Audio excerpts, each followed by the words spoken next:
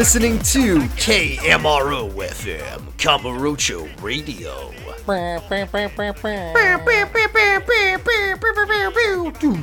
Exclusive podcast, Yakuza. Welcome back, everybody. It's been like a month? A month? It's been like a month, right? About a month. Something like that. Took a little break, retired to Okinawa, started an orphanage. Life's going just fine. Yeah. How have you been doing? I've been seeing pictures of House. Yeah, House has been happening. They're finishing up. The kitchen is done. They're finishing up on the new bathroom. Ooh. We're a month ago. He said that we're gonna be able to move into it. No, like 2 months ago, he said we would be able to move into it a month from now. By which I mean, he said that we would be able to move in the middle of July, and it is now the end of August. So you know how things go. Things happen slowly. To be fair, look, he's a busy man. His crew, like, they're working on a lot of houses, so it's just like, fuck I it, believe it. Well, we've about you? been very busy. Well, I've got a job now, and you got a job. I got employed. Educating I got employed the future as an leaders of our educator. nation. I now have more in common with Kiryu than I used to, in that I'm responsible for a lot of small, well, not small, but a lot of children I'm now responsible for. And also, in the time since we've recorded, in the 1 month, I've become large and shredded, and I got a big tattoo. So those are kind of those are the things that I have in common with Kiryu now. You've got PlayStation 3 level graphics. I have no way to prove that I'm shredded and large and like 7 feet tall, and I've got doubles of the Nova and doubles of the Barracuda. Mm-hmm. All these things are true. But yes, I mean, really, I'm just excited to talk about Yakuza again, and I've also been thinking about the fact that we're like a month out from Judgment 2 coming out. Oh, holy shit! I didn't know we were so close. Oh yeah, that reminds me. Since we recorded last, there's been a huge bit of Yakuza news. Which one? Which news? The man, our dad himself, has been announced to be in the game that we've all been waiting for him to be in, Super Monkey Ball Banana Mania. I can't believe we've seen... Have you seen the video on Twitter where it says, like, it says something like, I've had this Shinji, I've had the strangest dream or something, and then it's a video of Majima bowling, but the ball is Monkey Ball Kiryu. No, I haven't seen that. It's very funny. Wonderful. So yeah, you can play as Kiryu, run him around a little ball and collect staminans. They won't put Kiryu in Smash, and that's fine. But they will put Kiryu in Ball. They'll put him in an orb, and they'll make him run around on courses. And I think that's fair. He can't beat up a woman, but he can compete against the girl monkey from Super Monkey Ball. He can't beat up a woman, but he can beat the score of Mimi the monkey. Yeah, he can get a faster time than Mimi the monkey in Super Monkey Ball Banana Mania. I'm just thinking about like more dull bananas than her. Monkey Ball. I think I'm starting to get into this. I hear them. Haven't you heard? Monkey Ball, it's all the rage. Everybody's going ape over Super Monkey Ball. Everyone's going bananas over Super Monkey Ball. Whoa. Yeah, I guess a lot of people have been interested in Monkey Ball lately. Now, I think it's time to get to the main event, Argyle. Toshihiro Nagoshi shows up in the game and tries to get you to play Super Monkey Ball. Yeah. It's time to talk about Yakuza 3. It is. Yakuza 3, the first game in the series not directed by Ueda, right? Ueda directed Yakuza 1 and 2. And he's that like true crime writer, right? Yeah, I think so. And then Yakuza 3 was directed by Daisuke Sato. And it was, I mean, I think probably well received in the time that it came out, probably. It won the Award for Excellence in the Japanese Game Awards 2009. It's the second best-selling PS3 game. It's also the first one on the PS3, which is notable. I'm seeing let's see, 8.5 on IGN. I'm seeing Eurogamer 8 out of 10, Famitsu 38 out of 40. The most important of all of them, G4, gave it 4 stars. So just great reviews out of 5. Okay. Just great which reviews, particular but G4 reviewer was that? Was that Adam Sessler, the man himself? I'm guessing it was. I mean, it must have been. Actually, no. It was Adam Matt Sizzler. Cale. Not. It wasn't XPlay. It was not XPlay, I suppose. The point is that this is a well-received video game. But if you look back, if you roll back the tapes, if you ask the fans, the capital F fans, for some reason, people do not like this game. I feel like it's kind of overlooked a lot of the time. Like, yeah, I mean, I think a lot of the middle games are, right? Because they weren't released on PS4. There was no Kiwamis. They weren't playable on new next-gen consoles until last year or 2 years ago. God, that really was 2 years ago, huh? 2 years ago. I mean, it was a great day when I found out. It was like a year and a half.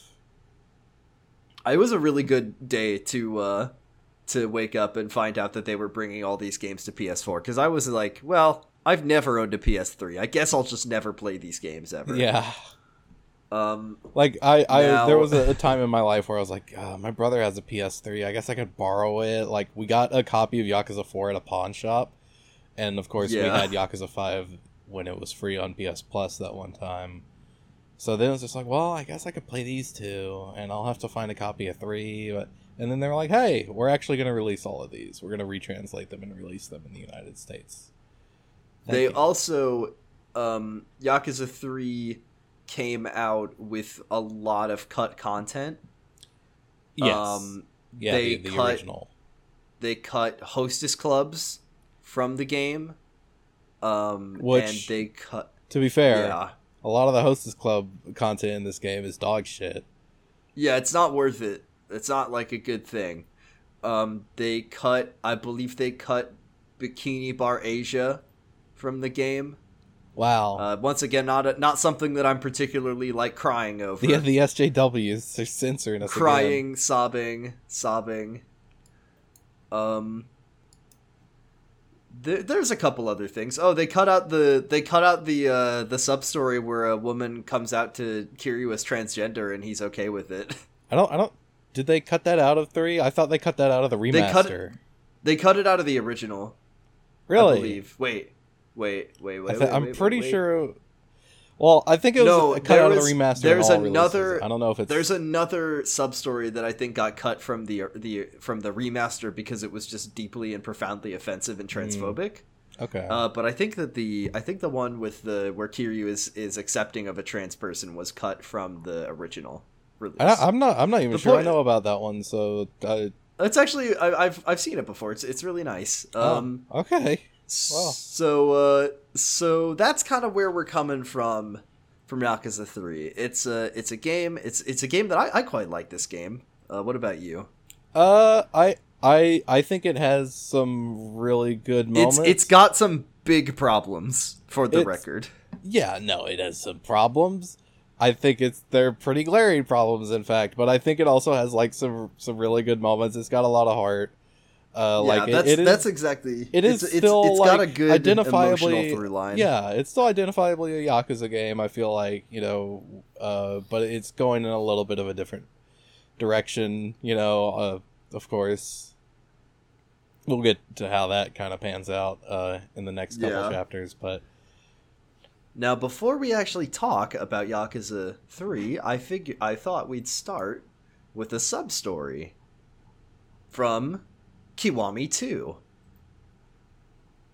Did you play this one? Because I have lots of notes for it. I've played it in the past. I'm aware of it. But you haven't. Okay, but you didn't revisit it now. So that's fine. I think you remember the beats of it. No, yeah, I've talked about it in the past. So Yakuza 2, Kiwami 2 has a sub story called Yakuza Sunset 4. Yes. And it is we'll just talk about it, and then I think you'll kind of understand the gist of it. So Yakuza Sunset 4 is a sub-story I really like.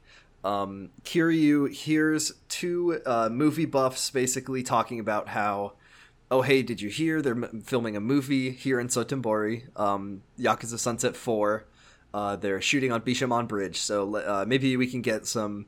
Maybe we can be cast as extras in the movie. Kiryu says, "Oh, that's really interesting. I'll go check that out." And he goes over there and he runs into a guy who seems to be going through it a bit. He's just kind of out of it. He's kind of sad. And Kiryu bumps into him and he causes him to drop whatever he's holding. And he's just like, whatever, forget it. Don't bother picking it back up. Kiryu notices that the thing that he dropped was a script for a film. And he picks it up and he takes it to Shop Bar Stigel, where he meets the man who he bumped into, who he finds out is the director of a movie. He's the director of Yakuza Sunset 4, and his name is Sugano. Yes. Sugano basically talks with Kiryu about how he loves the Yakuza Sunset series, but he made a movie called Sunset 3 that was just wildly panned by the fans. He feels really lost. He doesn't really want to make another one. And he just felt like he couldn't capture the magic of the first two movies. And the original director was the one who picked him to make these movies, and he just feels like he's letting him down. Mm-hmm. Kiryu, then he says he's thinking about giving up, and Kiryu says, well, I guess I should go, maybe I'll go check out his movie and see what it's all about. He goes to the porno theater. He does go to the porno theater. It's the only place you can watch Yeah, VHS. I love that it's funny from a gameplay perspective, but it's even funnier from a Kiryu perspective that he's just like, well, I guess I should go check out that movie. Well, I know where movies are. Yeah, and then he goes to Gandara. Yeah, I guess you can just bring any videotape you want into Gandara, and they'll be like, "Yeah, sure, you can put it in the TV. We don't care." He takes the haunted tape out, and then he puts the Yakuza like, Sunset in. Let's throw this in the trash. I'm done with that sub story. Yeah. He runs into Walking Erection in there. He's an old man now. 30 years have passed. But he pops it in, and he basically is just like, wow, this movie's great. It's got a lot of heart. It's got a lot of emotions. It's a movie about a Yakuza fighting his clan to defend the woman he loves, and it has a tragic ending where he's the main character. He's stabbed in the back and he dies, and the last scene is really touching. It's like his woman that he loves, and she's crying at the train station waiting for him, and he never comes. It's very sad, but he thinks to himself like, there's just something off here. It's the action. Yeah, it's just the action is not quite right.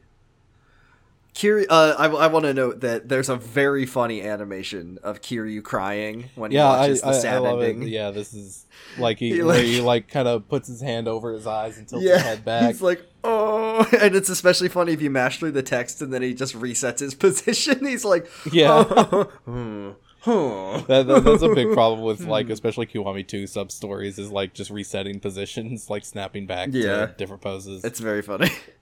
So Kiryu goes back to Stigel to talk to Sugano, having seen the movie, but he's not there, and instead he runs into this old guy, and he's just like, hey, I'm a film buff. Let's talk the silver screen. I just like movies. You ever heard of I'm Red an Letter old Media? man who loves... Yeah, I'm a film buff. This movie's got a great runtime. Kiryu and... They call me the Japanese Mr. Plinkett. They call me the Japanese Greg Turkington. And this old man is just like, hey, my name's Fukatsu, I love old movies. Let's talk about Yakuza Sunset 3. And they basically chat about what they think about the movie. Kiryu remarks on, like, yeah, the Sugano made, like, really good characters. They were really believable people. It was just the action, and also, like, it just doesn't seem like Sugano really understands the Yakuza. Yeah. Those are just the two big problems. Fukatsu says, well, you know, Sugano's got a big career ahead of him. I know he's going to go places. He's just young. He takes criticism hard. And the old guy who directed the original two movies just he knew where his flaws were, and he was good at covering them up. Like, Sugano has his own benefits. He's got his own strengths and his own flaws, just like anybody, and he just needs to learn how to work around them or improve his weaker spots. Yeah. So Fukatsu's just like, well, that was nice. Thanks for talking movies with me. Goodbye. And then Sugano is there. He was listening the whole time. There's a very funny pose where he's like doing a sneaking arm gesture behind Kiryu. And he was listening in on. I love. He's like, "Wow, I heard the last part of your conversation," and then Kiryu says, "How much of that was? How much did you hear?" And then he says, "I started listening in when you started talking about Yakuza Sunset 3." And Kiryu's like, "Oh, so you listened in on the whole conversation?" Yeah. He's very appreciative of Kiryu for talking, like watching the movie and giving very frank and honest opinions. Not just shitting on it, but giving like honest criticism. Yeah, he really appreciates that, and he says, "Well, you know, you've really motivated me to keep going with this, push through, and make it not just the next movie, but like the best movie in the series. However, I still don't really know anything about Yakuza or about fighting. Maybe I'll go join the Well, first he says maybe I'll go join the Omi Alliance to. He says maybe the Omi will be holding some tryouts." Which is very. I hear Ryuji Goda likes to hang out in the Cabaret Grand. Maybe I'll just walk in and ask to talk to him. Hello, Mr. Goda. My name is Sugano. I will be doing a monologue. I love to from Bye Bye Birdie. I will be singing "Suddenly Seymour" from Little Shop of Horrors. Suddenly Sugano. So Kiryu's like, "Oh, I know about the Yakuza." And then he says, "Are you a Yakuza?" And he says, "No, I'm not a Yakuza." No, of course not. I've never. I'm just a civilian. And he says, "Oh, you're." I love when Kiryu says, "I'm not a Yakuza," and then Sugano's like, "Oh, you're just a Yakuza otaku then." Yeah, I fucking knew that term came up in this one, Yakuza otaku. Yeah, I think he says sometimes. Yeah, Kiryu. I love that. Sugano's like, "Oh man, you're not a Yakuza? Well, maybe you're just a Yakuza otaku. Well, you can help me. So come to my office." This is the only time in any of the Yakuza games where a character remarks on the completely barren, generic building that they're inside. It's really funny, because Kiryu's like, "This is your office?" And Sugano's like, "Well, yeah, we're only in Osaka for like a month, so we just rented out this random place." There's no decorations. It came with all the shelves and boxes, though. It came with all of the things to use for heat moves. So we get a little, like, a funny exchange where Kiryu's kind of helping him. He's like, "Oh, act out how you would act when the young master, the patriarch's son, comes home from elementary school." And Kiryu, like, bows, and he's like, "Welcome home, Daigo," or whatever. Yeah. And then, he says, "Okay, now the crown jewel of all Yakuza movies, the part where the Yakuza has failed his patriarch and he has to chop off his own finger." Kiryu puts up such a convincing performance of this. He goes, "I'm Kuze, and here I go! I'm gonna do it! It's the only time it ever happens in the series." Actually, it happens in 7, doesn't it? But Kiryu, he goes, Sugano thinks Kiryu's really gonna chop his finger off, which is really funny. And then, of course, Sugano's like, "All right, now we just need to do something about this action sequence." And then some thugs are like, "Hey, Kiryu, you're in our secret spot. We'll be meat bodies for your special performance." So Kiryu beats the shit out of them, and Sugano is amazed, and he's just like, "Are you sure you're not a Yakuza?" Kiryu gives this I'm a big tough nerd who likes the Yakuza a lot. Yeah, I'm just a big weirdo. Kiryu gives this very earnest piece of advice to Sugano that I just felt, it just not felt out of character, but it's just so like from the heart, where he's just like, "Listen, Sugano, just because Sugano is like, wow, I've really cast my doubts aside. I was really worried about what if Fukatsu saw it and didn't like it, the old director Fukatsu." And Kiryu says, "Sugano, don't worry. Like, you don't need to emulate Fukatsu's style. Obviously, that's what the fans liked, but you brought things to the table that were worthwhile and made the movie great. So you put your like attention to detail and your knowledge of like the human heart and the human condition. You put that into the movie, and fans are gonna love it." Yeah. And Sugano's just like, "Thanks, Kiryu. Here, take this bloody binding. Goodbye. It'll increase your attack, and if you pair it with a couple other items, you'll get a huge attack boost. But it'll lower your defense. Watch out." Kiryu leaves outside. Fukatsu, who is actually the director of the original movies, is waiting. He's like, "I knew you'd be able to help Sugano get out of that funk, Dragon of Dojima. Don't know how he figured that one out. That makes no sense to me. I mean, you look at him and you've worn one set of clothing for the last 20 years, and everybody. That's true. You've been on national television. He was on the beating news up one an time. entire funeral. And so Fukatsu's just like, well, I never really lied. I am just an old film buff these days. And then they walk off together, and they agree that when Yakuza Sunset 4 comes out, they're going to go see it together. And then Fukatsu says they can get a discount if Kiryu pretends to be his son. The end. So I think that's a really great place to start talking about 3, because this is the series' own retrospective about Yakuza 3, obviously, and about the change in directors and how the fans felt about it. Yeah. The only thing that I don't really get about this sub-story is that Yakuza 4 was not directed by Daisuke Sato. It was directed by a different guy. So it doesn't... it might just be like the guy... It might just be a stand-in for, like, RGG Studios as a whole, you know? Like, oh, yeah, for sure. So... I mean, do we think that panned out with 4? That remains to be seen. It's funny because 4 is, from my understanding, a fan favorite, a series fan favorite, which is odd because I don't like 4 that much. Yeah, you famously I don't like Yakuza 4. I don't like I like the story, but I don't like the you hate Yakuza 4. You say it's the worst game ever made. I've said it is the worst game ever made. No, I just don't think it's particularly fun to play, but I like the story a lot. But Yakuza 3 I think Yakuza 4 definitely has a better story. Yakuza 3 is you know how it is.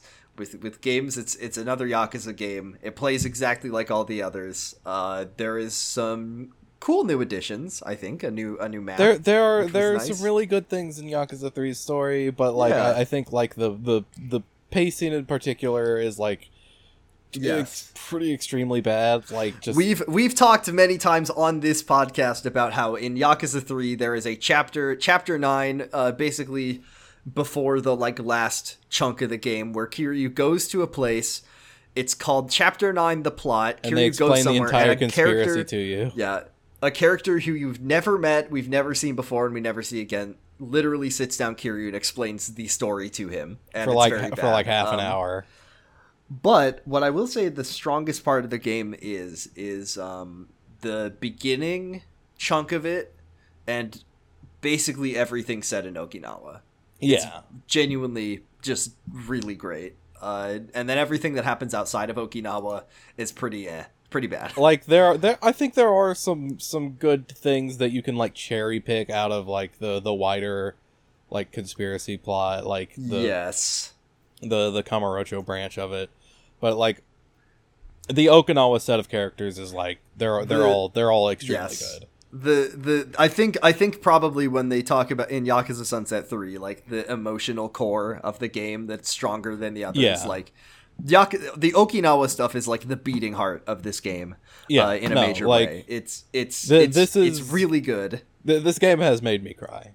It has. Yes, it is. I think this game actually, maybe as a little teaser, this game, when we talk about whenever a character dies and we rank it on top 10 saddest Yakuza deaths, I think this game has number 1. Definitely I think it number 1. I think so far, like of the ones that we've covered, I think so. Yes, yeah. It's up there. It's probably in the top. It's probably number 1 saddest Yakuza death in the whole series, IMO. But that's just my opinion. Yeah. Shall we begin talking about it? Let's get this fucking show on the road. The game has a really like the game this game shakes the world up so much.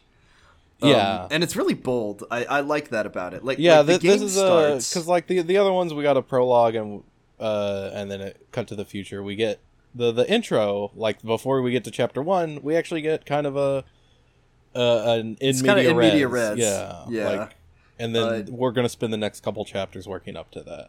So kind of start us off, kick us off. So we begin. We see the ocean. We're on the beach, and it's gigantic. Beautiful. It's really nice. It looks great in really HD, good. by the way. Yeah, yeah, and a gigantic, large, beautiful, perfect dad pops out of the water. He's in shorts. He's wearing shorts. It doesn't look. He's not wearing a swimsuit. He's just wearing a pair of shorts, like gray basketball shorts. Yeah, he's just like she's shooting some hoops, and he was like, "Well, fuck, time to catch dinner." Yeah, he just comes out of the ocean holding a giant fish, and he's just like, Haruka, I've caught us dinner. And it's like, how did he do that? Well, he's got a trident in the other hand, so... Right! Like, he really went for it. There's no puncture wounds on the fish, and it's still flopping around, so I don't think he I think he grabbed it with his hand. No, yeah, that was just for motivation. Clenched his fingers around the tail. That was his emotional support trident. Yeah. He just needed it to make him feel better.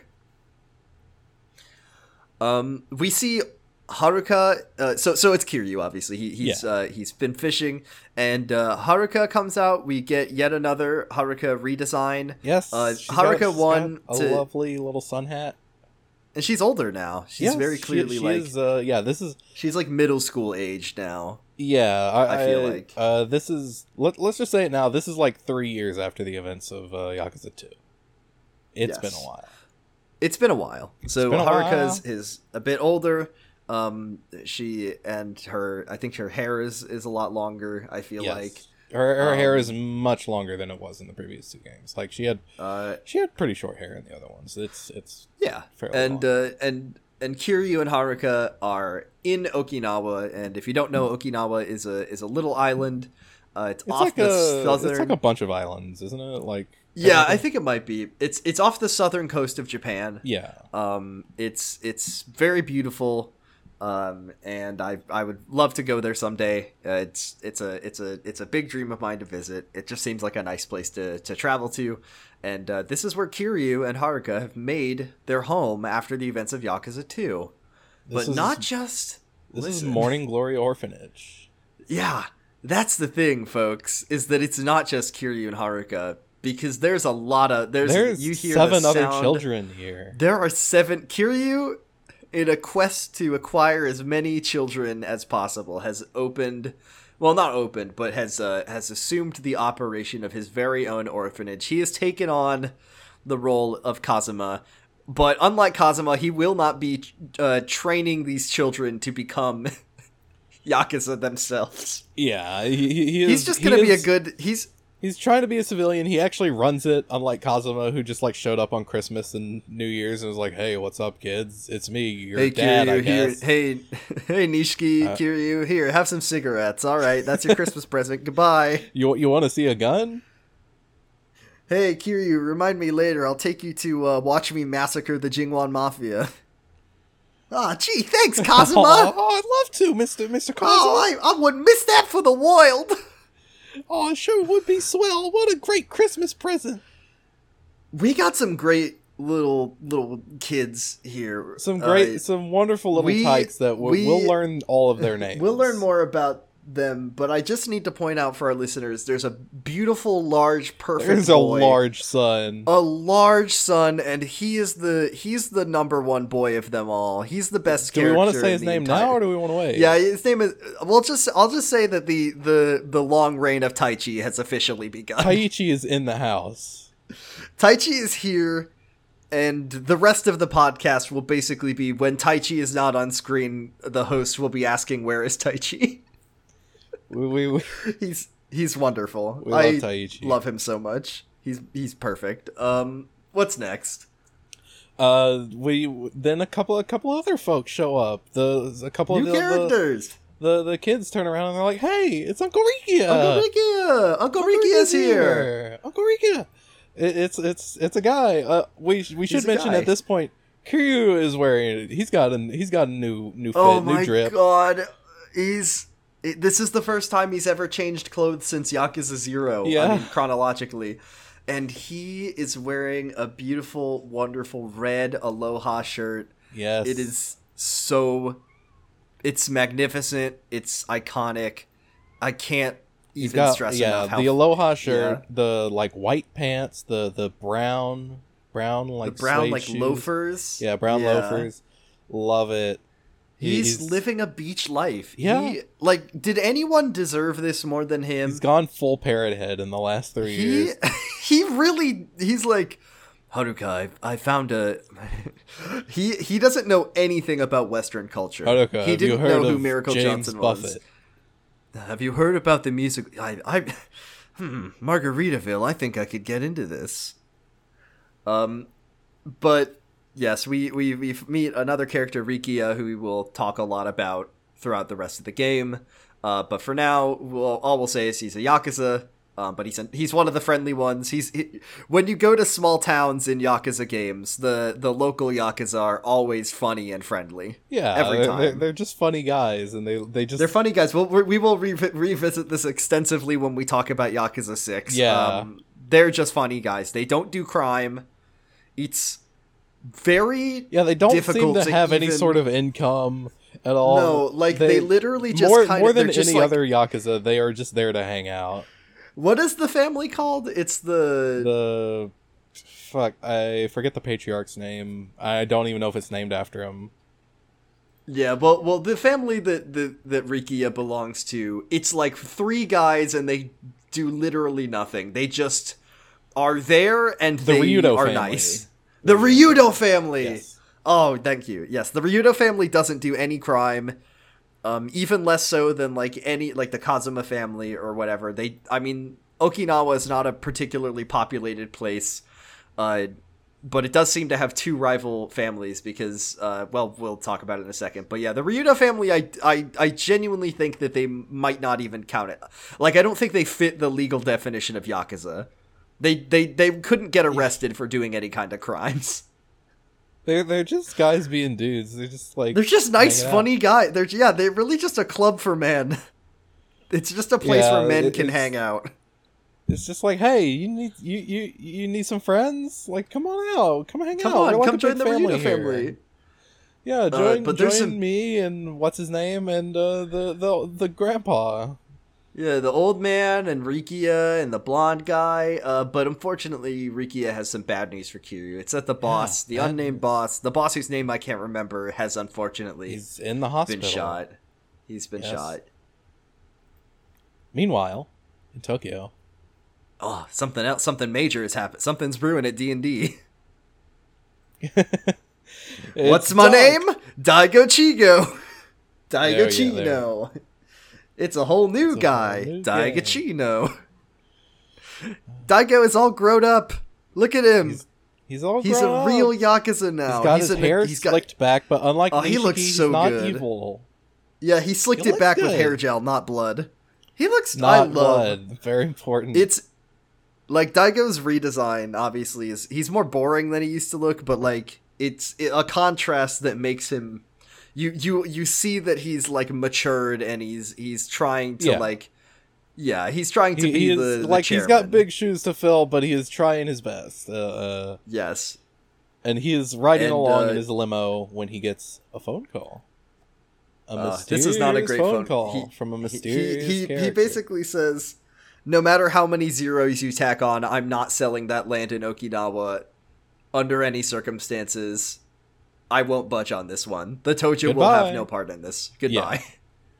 Yeah. And when he hands it back to the little toady that's in the limo with him, the guy's like, "Well, don't you think it'd be a good idea, boss? The money we get off of that land deal, that could support us for decades. We could make easily 100 billion, probably more, by some estimations. Why don't you do it?" And it's pretty clear cut. It's pretty obvious why. Yeah. He just says, "That land belongs to Kiryu, to the 4th chairman. Do you know how many times he has saved our skin? He says something. I would not dare sell that land." He said something that made me feel very emotional, where he says, after everything he's done for us, I couldn't possibly steal the one place that he belongs. And it's I do love that. Yeah, it's very sweet. Not only Kiryu has found a place that he feels like he can be happy, but the fact that Daigo recognizes we need to let Kiryu be, the man wants to just have a normal life. You know, like he really wants. He's to been just through be so much. He's been through so much.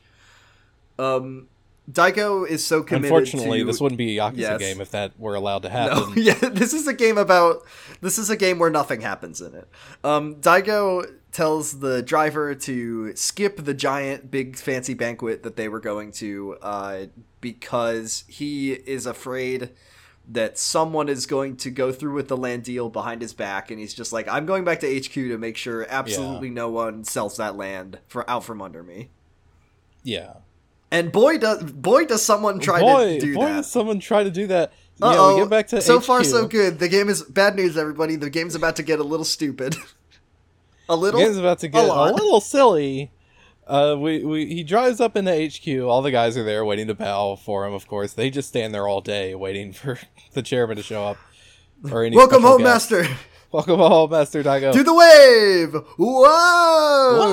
Whoa! Yeah, he too loves to walk up and down the row of guys and make them bow. You just get a cutscene for a minute of Daigo walking back and forth. Mm-hmm. Yeah. So yeah, he goes in he walks up and some guy is like, "Hey, Mr. Chairman, like, there's kind of a situation in your office. You're gonna need to see this because you're not gonna believe the thing that's happening right now. It's kind of bullshit." He kind of whispers to him, and Daigo's like, "What? What? What? Are you? No. What? The fuck did Excuse you just me? say to me? Who? Yeah, bring me there immediately." So he goes into the office, and the guy, he is greeted by Shintaro Kazuma. It's Kazuma. It's Kazuma. He's back. There he is. I thought he died. There's her dad. There's her grandpa. Yeah, there's dad. Grandpa Kazuma's here. He's got his mustache. He's there. Also, a very rare appearance of a white person in a Yakuza white man. game. A honky. A white blonde guy. A man who, when I first played this game, I genuinely didn't even notice him in the background because I was so busy just being baffled by the fact that Kazuma was there. But there is a white guy there in the background. He kind of looks like Revolver Ocelot because he's got he's like way more jacked than Ocelot ever was. No, but like he's like or not Ocelot. Sorry, he looks like Miller because he's got like slicked back blonde hair and sunglasses. That's what he looks like Kazuhira. Except he's not part Japanese. He's 100% white. He's got a way squarer jaw than Miller does. Yeah. And he's got both of his arms, which Miller and legs, as far as I can tell. Kazuma is here and he's alive and he's fine and he's also evil now. And he's got that land. He doesn't give a shit about Kiryu's. Yeah, for the orphanage. He's just like, hey, here it is. He knows that Kiryu is there too. He's just like, yeah, I knew you probably wouldn't do this. You're too weak. You're too weak. So you can't pass this up. I had them take the deed. He throws it to Daigo. He says that 30,000 Tojo clan men cannot allow you to refuse this deal. And then Daigo's like, well, what happens if I do? And then the white guy shows up and he takes the deed from him, and then Kazuma shoots Daigo. Well, he's fine. What happened? It was in a cutscene. Yeah, Kazuma begins to reach into his jacket. Daigo tries to pull out his gun, and then he is shot by someone. We don't. And it was in a cut. See. That's fair. But all we know is that Daigo has been shot, and it's in a cutscene. So let's just keep our fingers crossed. Yeah, imagine if Daigo was dead now. It would be kind of like Terada, though. Yeah. Like Terada, except the Terada didn't die, but like you think he dies like one chapter into the game. Yeah. Just like, wow, they really spent a lot of time building up Daigo and just killed him right here. Daigo's fine. He'll be fine. We are now in a hospital. Yes, we're back in Okinawa. Kind of for a second trips you out and makes you think that Daigo's the boss who got shot, but that doesn't make any sense. No, the man who's been shot is a guy called Nakahara. He's the Nakahara, he's the patriarch of the Ryudo family. Yeah, Ryudo family. And we meet two other people. There's a kind of heavy blonde guy. He's got like dyed blonde hair. Yeah, I forget his name. I can't remember his name either. I don't know if they say it in this chapter. No, they don't say it in this chapter. But we do meet. There's also a young girl there named Saki. Yes. once again, I really like the in media res beginning of this game. Like, you don't know who these people are, but you know that they like matter to Kiryu. Yeah, Kiryu has developed a relationship with these people. Yeah, Haruka asks Saki, like, we find out like the boss Nagahara's in the operating room, and Haruka's like, oh, Saki, that must have been so scary. What happened? And the blonde guy, whose name I unfortunately can't remember, is like, somebody just walked in and shot him, and only Saki was there to see it happen. Oh, Mikio. Mikio is his name. Mikio. Okay. Rikio suggests it might be some group called the Tamashiro family because of some incident that happened last year. Ooh. And we also find out that at the time Nakahara was alone with Saki, so nobody really saw the guy that shot him. Something notable about Saki is that she has a big pad of paper.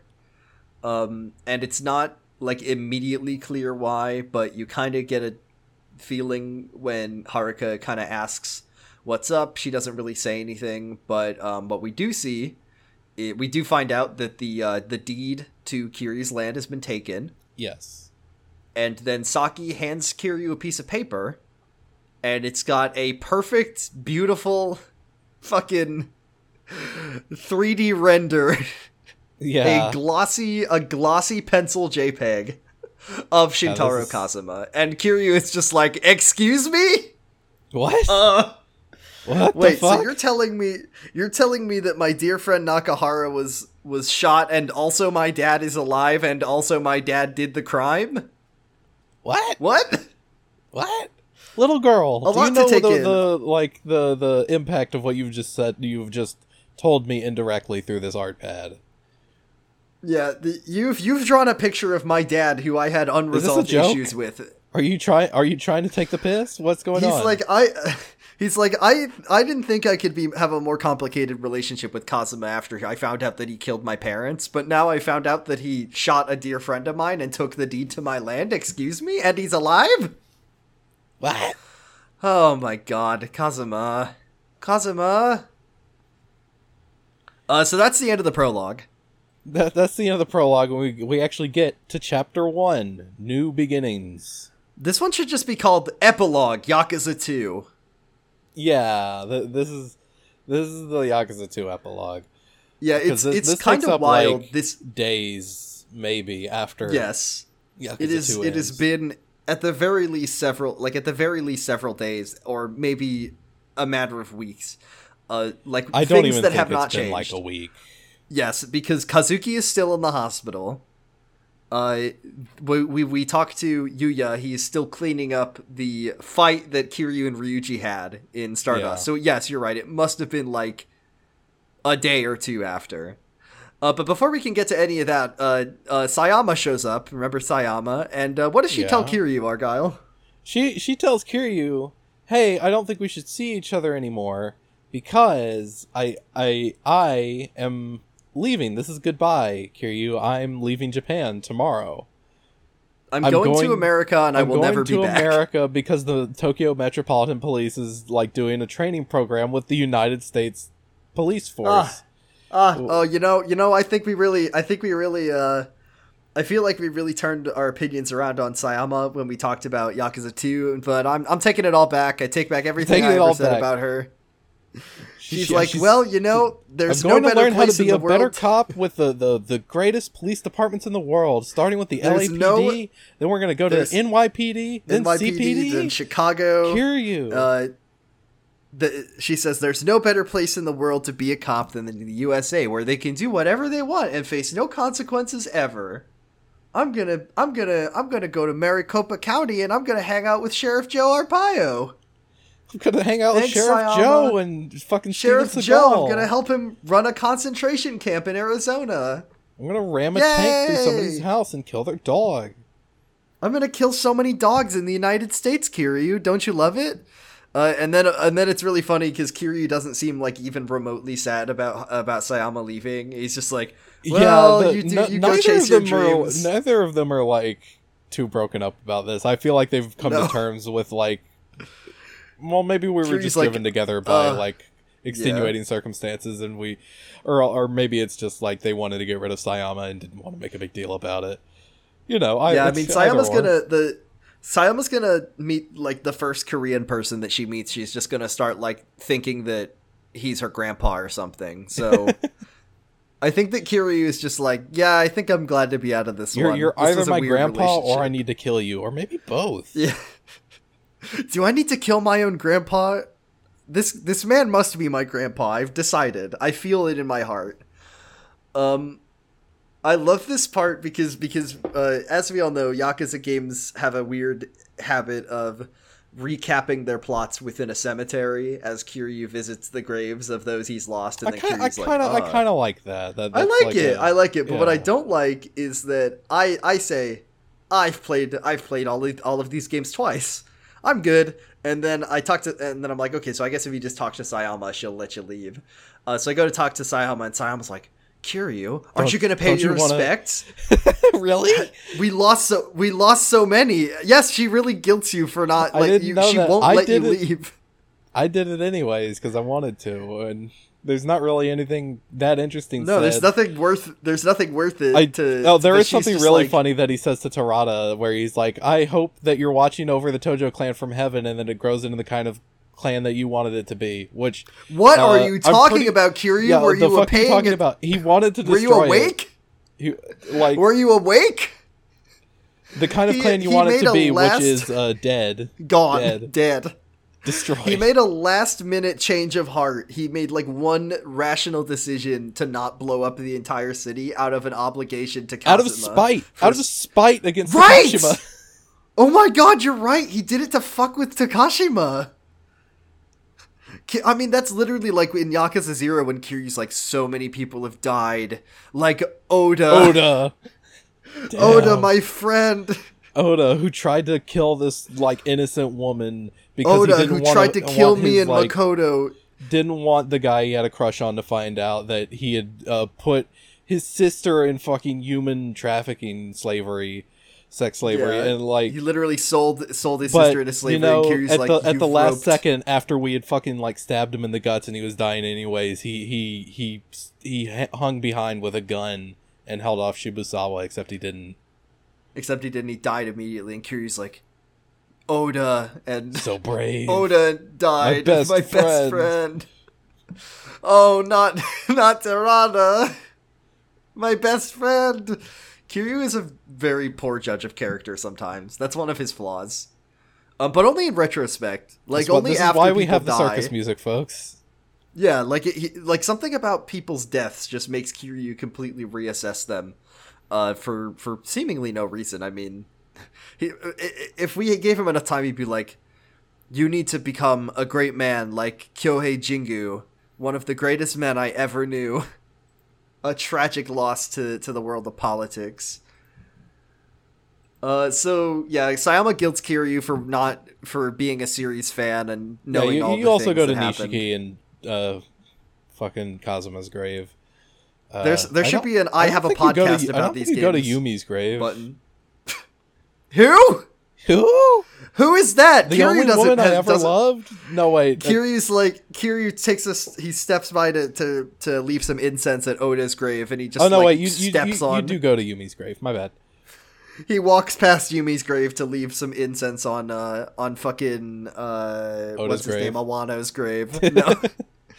This is Awano. the greatest man. I wish I could have been there when you died. I heard it was pretty epic. Futoshi Shimano, you had the most beautiful bald head of all of the world, and you ate fugu fish like nobody's business. So hey, Dojima, when you took the only woman I ever loved, Yumi, and kidnapped he does her. say that. I mean, he does historically say that like Dojima was a great leader.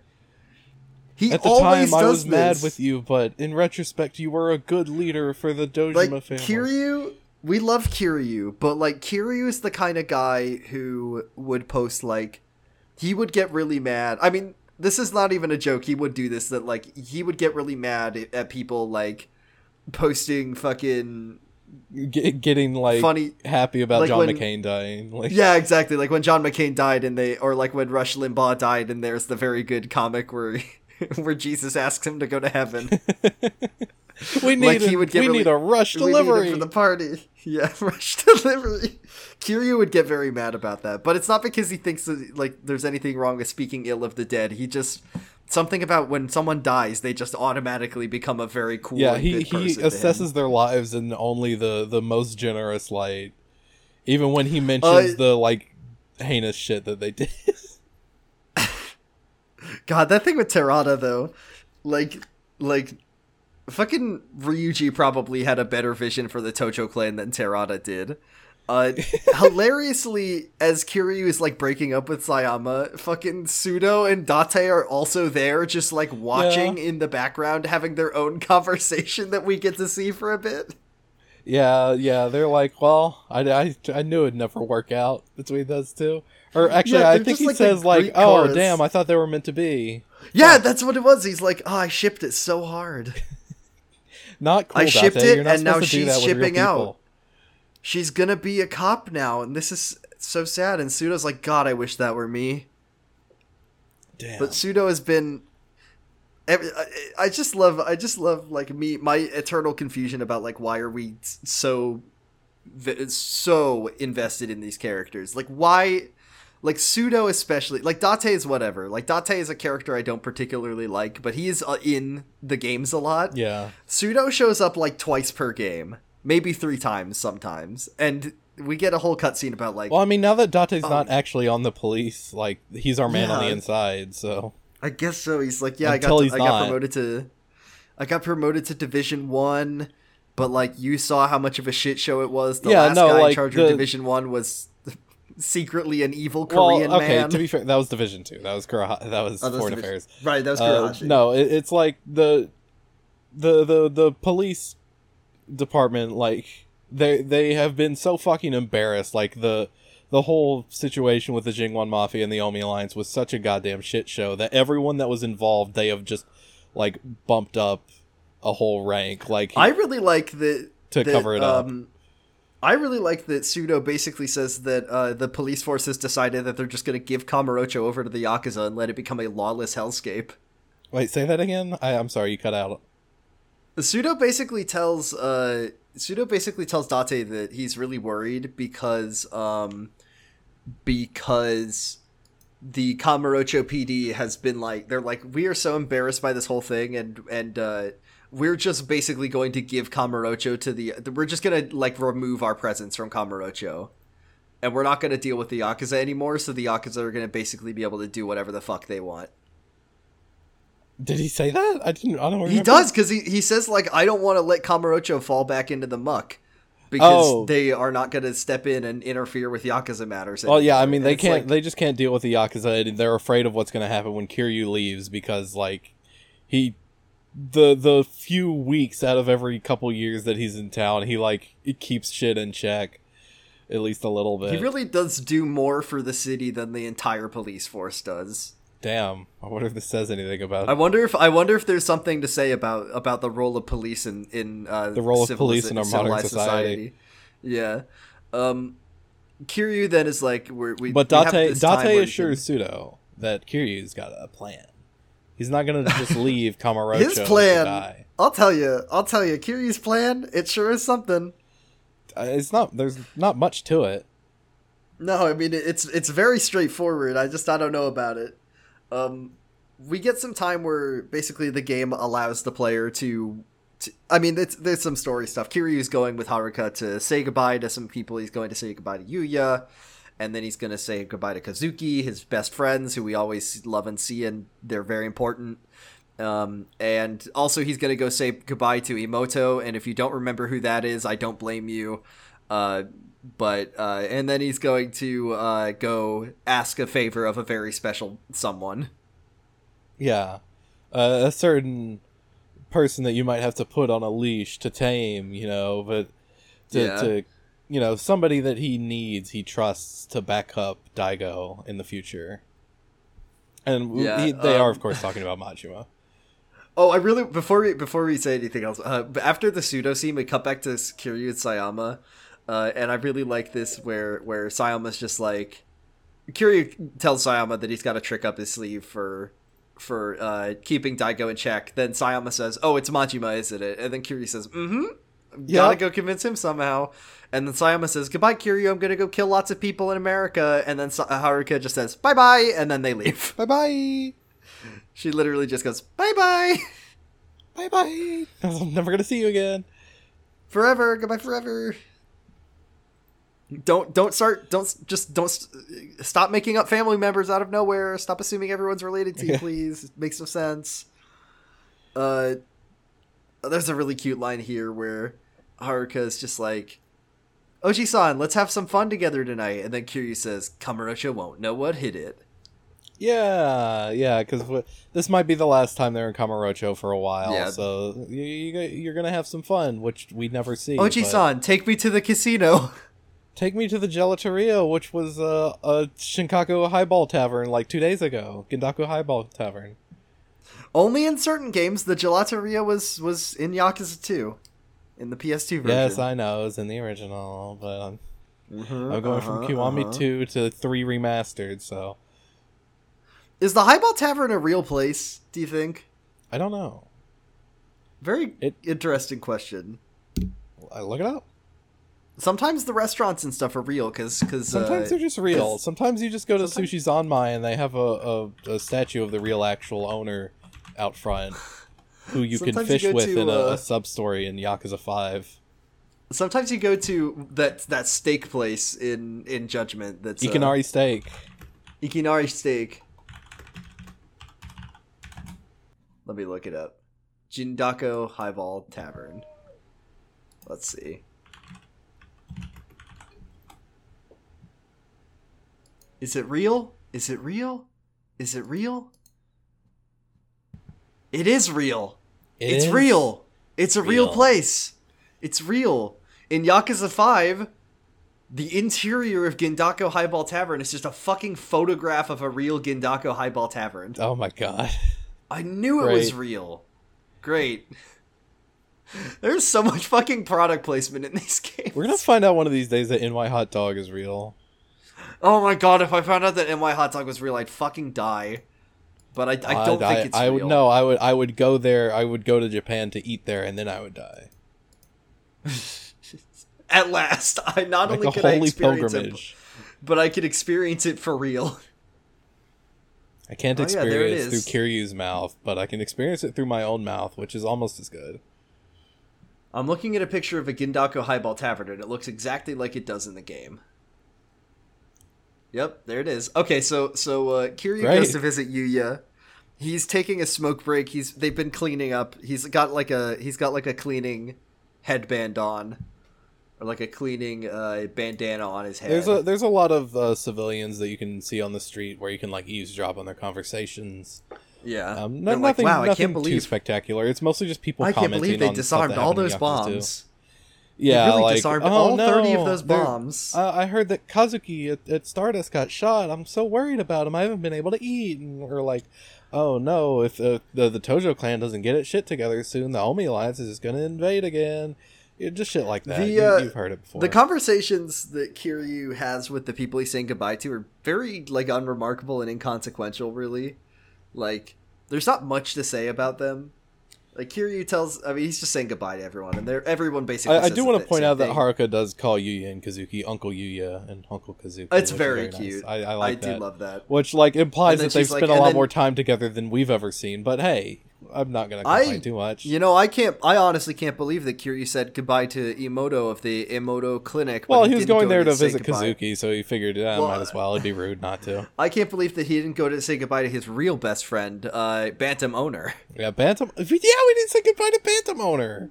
I can't believe he didn't say goodbye to Bantam Owner. Now that I'm thinking about it, I'm not even fucking joking. He should have. My old friend, who I promised I would like deal with my these oldest problems. and closest friend, Bantam Owner, my oldest and closest friend. Goodbye. I entrust you with the greatest gift of all. I entrust you with my daughter Haruka. Yeah, I mean, Please so you basically just go to Yuya and Kazuki, and you're like, hey, we're this is like goodbye. We're not gonna see you. It's probably gonna be a while before we see each other again. You know, if we do. But we're moving to Okinawa. Yeah. I'm starting an orphanage. You know, I always wanted to like help kids. We do get a little bit of background lore on the orphanage, which is that the orphanage is called It's called Morning Glory. It's called Morning Glory, or if you're playing the original release of Asagao. 3, it is actually also called Sunflower, I believe. That makes no sense, but it's called... They didn't want to call it Morning Glory because of possible sexual interpretations, but I need to tell you the worst thing in the world that might kill you, which is I'm glad that they call it Morning Glory. So the Morning Glory flower is the Asagao flower in Japanese. And it's very good that, and maybe some people are know exactly what I'm about to say about why the word Asagao is really bad, or Asagao, which is because there is a game. Do you know about this, Argyle? Huh? Do you know about the game Asagao Academy? No. Do you want to know about Asagao Academy? Yeah, sure. Fine. It's a dating simulator. Would you like me to list some of the characters you can date? Yeah, no, keep going. Go on. Are you sure? No, yeah, keep going. Come on. I want to hear it. All right, here are some dateable characters. Jontron. Did You Know Gaming? Shane. Peanut Butter Gamer. Gerard, the completionist. Okay. Pro Jared. Right. Oh, no. Yeah, but that guy's not all right. I don't want to play a dating sim where you can date Jontron and Pro Jared. Anyways, that's why I see the word Asagao and I want to run away. And I'm glad that they localized it to the English word for it. So Morning Glory is the preferable option because it doesn't make me think about what if I had to date if I had to Pro Jared. date Mr. Pro Jared in my Yakuza game. I love that game. I taking the clip out of context where I say I love the concept of Asagao Academy, because it's a dating sim. It's a dating sim where you have to grapple with which is the least bad option. Do I want to date? I'm pretty sure the completionist. It's got to be the completion. Like the completionist has got to be the least bad of them, right? I mean, actually, there's other characters. Satchbag. And the 3 guys from Continue, and also apparently Jontron's parrot. So that's enough talking about that. Yeah, I'm sure that everyone turned our episode off just now. Well, they got you. They got to hear you talk about fucking Nishiki Koisest last week. Not last week, but last month. Last episode. Oh, right, Koisest, so. Right. Yeah. So now we're talking about Koisest, and now we're talking about dating Jontron in a video game. Oh yeah, but what I was gonna say is that Kiryu, the owner of almost said it, the owner of Asagao Academy, where you can babysit Jontron as a baby. The owner of Sunflower or Morning Glory was like tied to Sunflower somehow, and he died, and so Kiryu was like, "Oh, I'll do it. I'll do it. Sure, I'll do it. I can do it. I can take care of some kids." So that's how he did it. Yeah, pretty much. It's pretty cut and dry.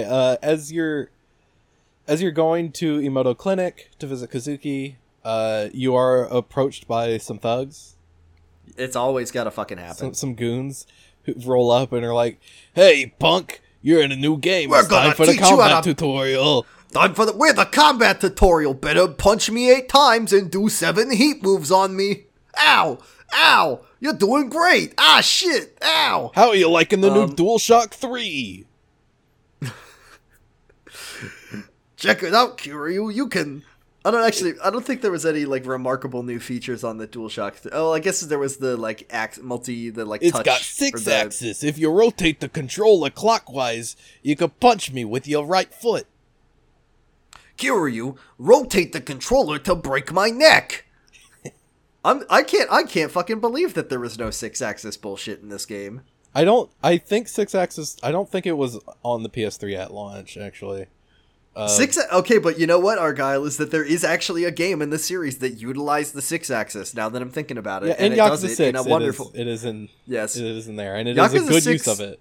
It's a very good use of it. It's such a good use of it that eventually another game, a much more recent game, literally did the exact same thing with it. So Kiryu goes to Emoto Clinic to meet with his other best friends, Uncle Kazuki, and his bestest of all friends. He does the combat Dr. tutorial. Emoto. Oh right, the guy's it's nothing. I will say, the combat in this game is particularly bad. I think, Like worse than I Yakuza think, 2 now that you've played it? Like, well, well, what I was gonna say is that and I'm so sorry, everybody. I'm on my hands and knees apologizing, but I am playing the game on easy mode. I just don't have time in my life to play the games. I'm on New Game Plus, so you don't get that powerful in Yakuza 3 at any point, so it's fine. No, enemies are pretty fucking spongy in this game, and they block a lot. They block a lot. They grab a lot. So it's just like very time wasty encounters, and there's a lot of them. Like I just feel like the random encounters were dialed up a bit too much in this game. Yeah, and Kiryu's as weak as he's ever been in this game. Yeah, especially at the start. But this is probably the weakest that we ever see Kiryu. He just by the end of the game he just doesn't feel that buff.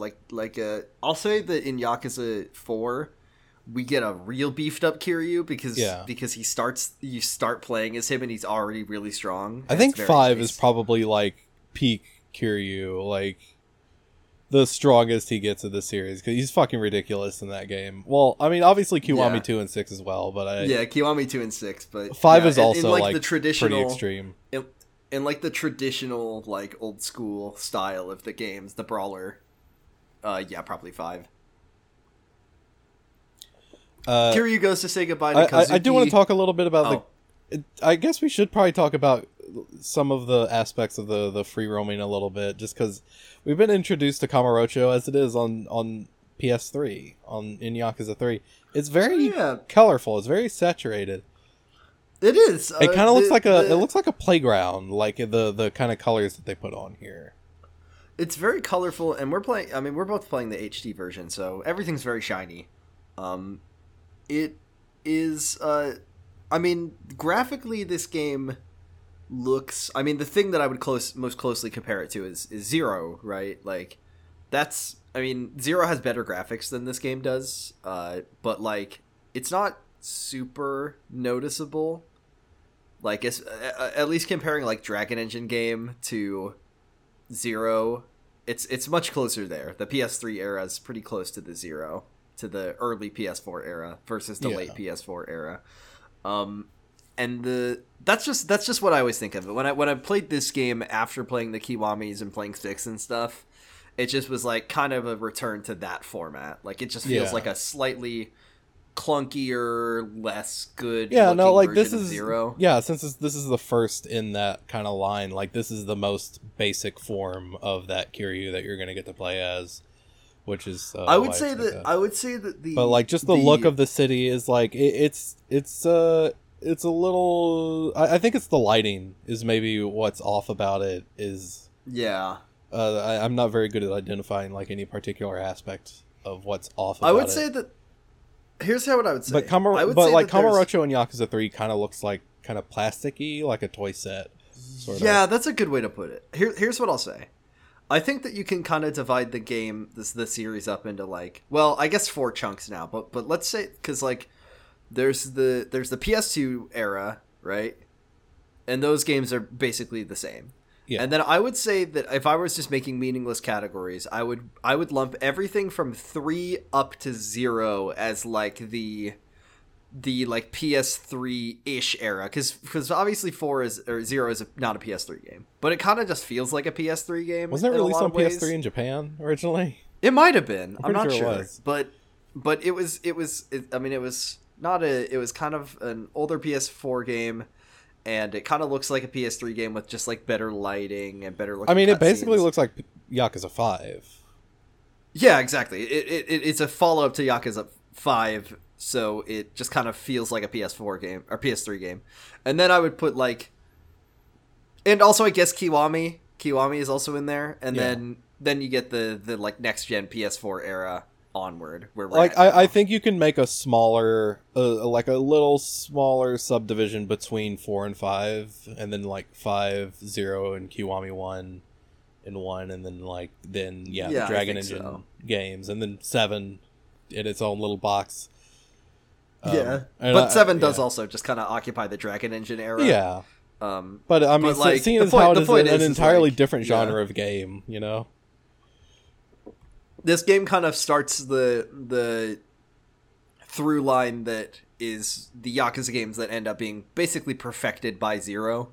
Though 5 is pretty fucking good too, from what I played of it. Yeah, like this is a blade that they will hone to a very sharp edge by the time Zero comes around. But because it plays differently than 2. Having switched from 2 to this on the PS2, like it feels sharper to play. It just looks better. It animates better. Like the combat it feels similar, but it just feels a little bit more refined. Feels a little less cumbersome. That said, it is still like fairly janky still, like, compared to it's like pretty janky compared to like any of the other games. Yeah, that will even follow 4 like is a pretty big step up over this. Like Yes. even in just 5, like and then moving 5 around, is like there's something big Yes. about 3 that really like hit me like a truck when I started playing it, which is that there's no like acceleration in your movement. Right, you just go from a standstill to a full run in like no time. Like there's no real turning animation. Like Kiryu's goofy little jog, it's extremely funny.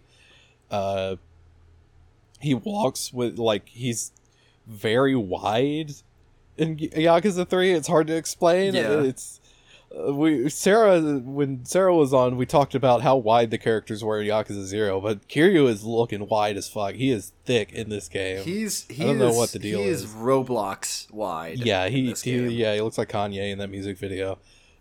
Yes.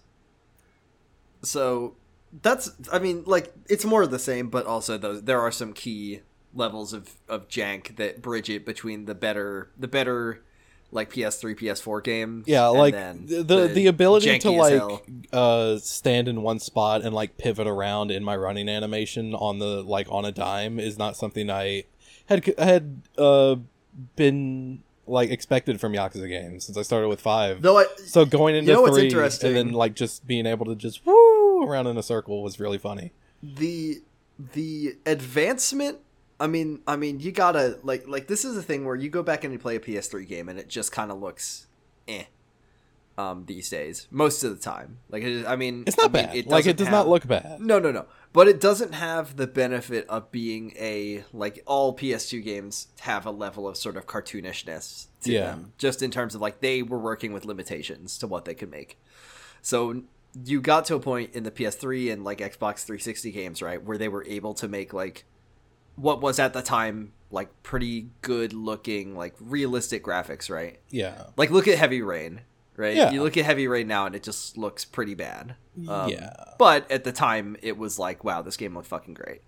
But the point is that the advancement of this game compared to Yakuza 2, I mean, from PS2 to PS3 was fucking crazy. Yeah. The jump. And then moving from PS3 to PS4, I mean, the graphics in 0 look much better, but they don't look that much better. But then you look at the Dragon Engine games. that was still like originally like a PS3 game, you know? Like it's... Yeah.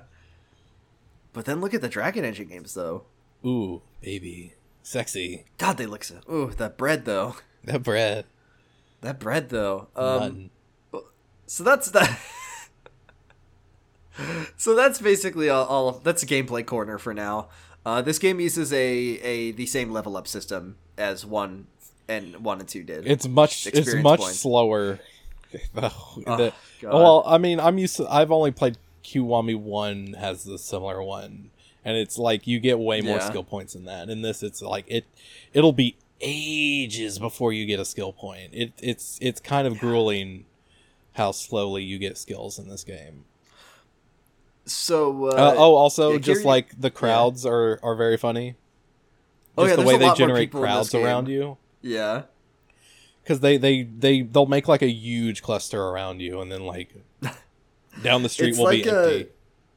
Yeah, it's like Kiryu's always the trailer for the first Assassin's Creed game, where like they were advertising that you could push through crowds, and it was barely ever a thing that happened. I mean, you can't even push through them in this. Like, I don't think you react at all to bumping into people in this one. Yeah, it made me anxious when I was walking around with Haruka, because it's just like, that's a lot of people. They're going to sweep that child This away. game also has the old people. I love the old people. They're always walking around holding their bags. The out in we'll get to the horrifying child animations later. Oh Christ! The children. not the worst looking children in video game history. Not the worst, but it's pretty bad. Definitely not as bad as the Cyberpunk children. I don't know if I've seen the Cyberpunk children.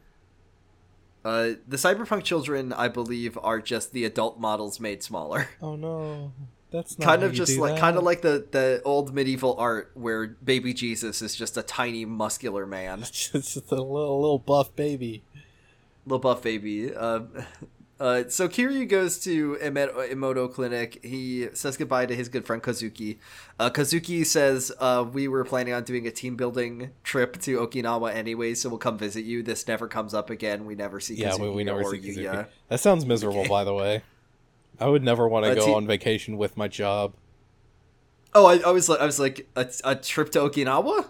No, yes, a business team building vacation sounds pretty hellish. Okinawa or no. Yeah, that's... Maybe it's different when you're a host at a host club and your entire job is just, like, chatting with people. No, I guess not, because we learn in the games that the world of hosts and hostesses is very competitive and hostile to each other. Mm-hmm. I would go on vacation if Kiryu was my boss and I was working at Club Forshine. Maybe, yeah. I'd consider it. They got along very well there. We say goodbye to Kazuki. We say goodbye to Emoto. He offers to watch Haruka while we go and fight. Kiryu goes and fights his boyfriend, I guess. Yeah, Majima, we find out, had a meeting with Kashiwagi, so we're going to the Millennium Tower to Is Kashiwagi even in this game? He's pretty famous. There's a pretty famous Kashiwagi moment in this game, I think you'll recall. Oh, yes, there is a famous Kashiwagi moment in this game. I thought that was in 4. No, that's in this one, homie. That's in this one? Oh, boy. So Kiryu goes, he's just like, I wish I knew where Majima was so I could go talk to him. And then the man named Combat Tutorial walks up to him and he says, Hey, Kiryu! Hey, hold on a second. You haven't learned how to block yet. You haven't learned how to block yet, so I brought my dad. He's with the Kazuma family. That is very funny. Things that always make me laugh in Yakuza games. Number 1, most of it. Number 2, whenever someone doesn't know who Kiryu is, who should? It's always. Oh, one more thing about the Yakuza Sunset sub-story. I forgot to say, there's a very funny line where Sugano tells Kiryu that before he made the movie, he was a comedy director, and Kiryu basically all but stares down the camera and says, Comedy? There's no place for comedy in a story about the Yakuza. Right, I remember that. It's really fucking funny. I brought my dad. He's from the Kazuma family. You don't even know who they are. Yeah, he's gonna kick your ass.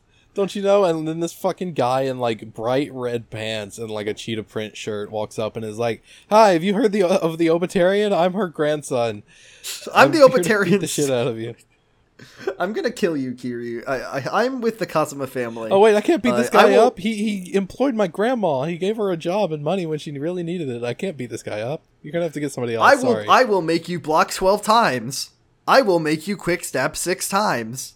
I will make you. I will make you walk around. I will make you walk around hands up for 8 seconds. Get in fighting stance. I will count.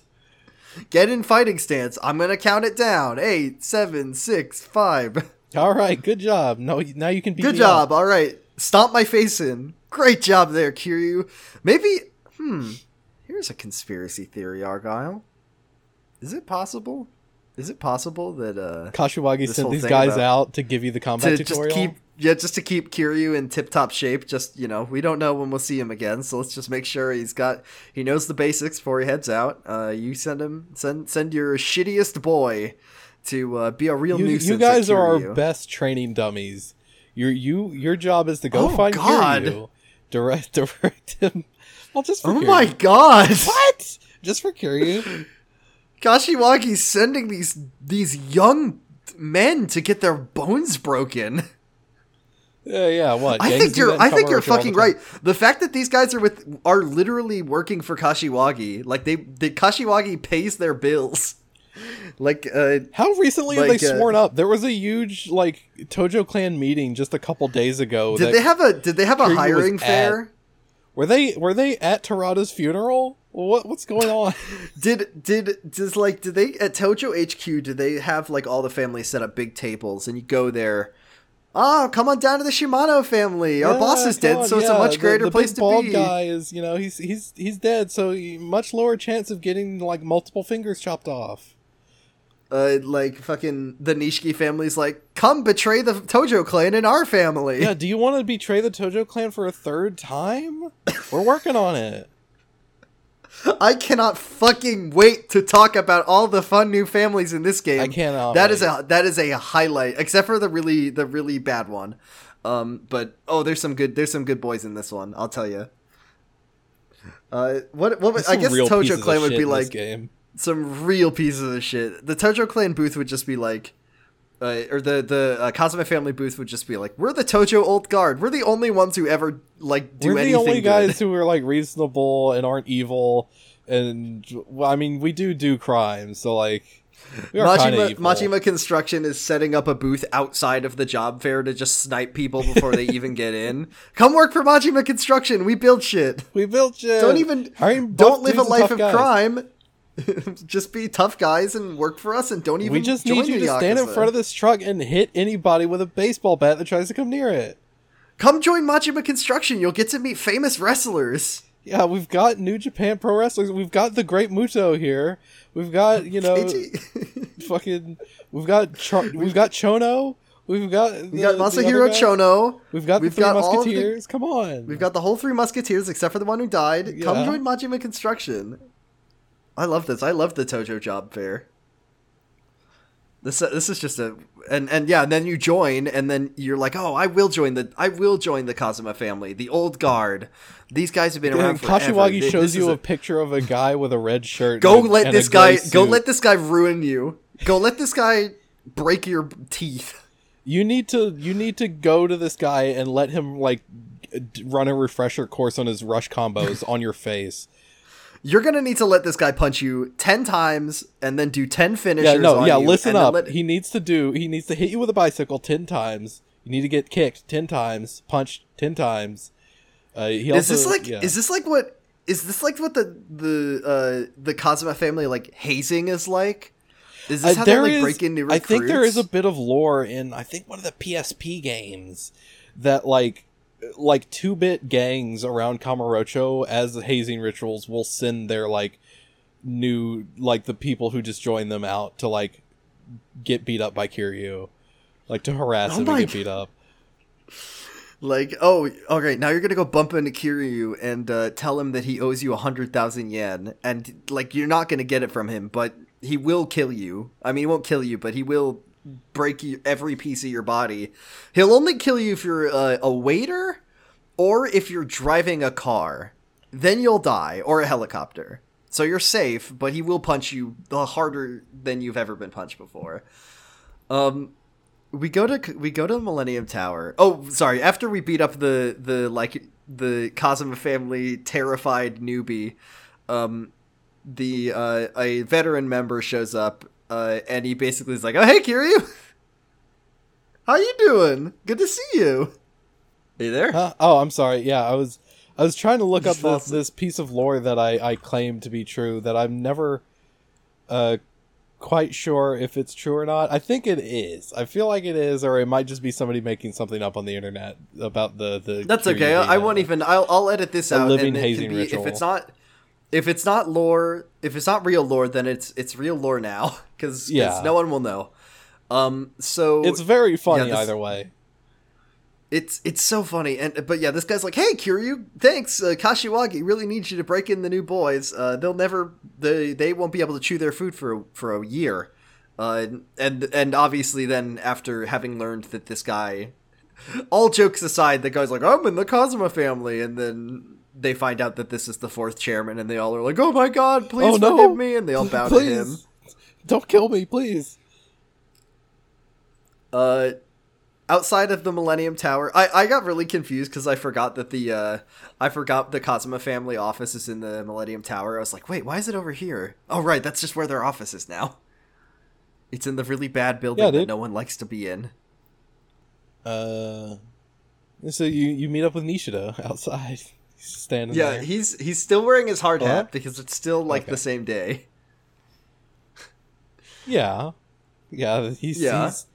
He's still he's changed his pants since he had to defuse that bomb, so he's not as smelly now. And he says, "Hey, Kiryu, yeah, the boss is right upstairs meeting with Kashiwagi. He's probably done by now, though. He's never been very good with meetings, so you can probably find him on the roof." He says that Majima has if a meeting is longer than 30 minutes, Majima gets so bored that he starts like losing his mind. Yeah, he just does not have a very good attention span. So No, he not probably at went all. out on the roof. He likes to kind of look out over the city. And if you ask me, I think he's a little sentimental. He's gonna miss you when you're gone, Kiryu. Don't tell him I said. But please I do said not, that, for the 'cause love of God, don't tell him I said that. He will He will beat kill the me. shit out of me if he finds out I said He that. will kill me. And he's like, all right, before you go up there, Kiryu, I think you might need this. And he gives you a stamina. He gives you two. He gives you two stamina. Oh my God, listen. I don't want to say what I feel like giving Kiryu a stamina is analogous to, but it really feels like Nishida is just like slipping him a condom. You might need this. I'm not saying that. Listen, that's not what I'm saying it is, but I'm saying that's what it reminds me of. The boss is a little horny today. You might need these. You might need this. In fact, take two. Yeah. Don't Don't do them at the same time. You're liable to break them that way.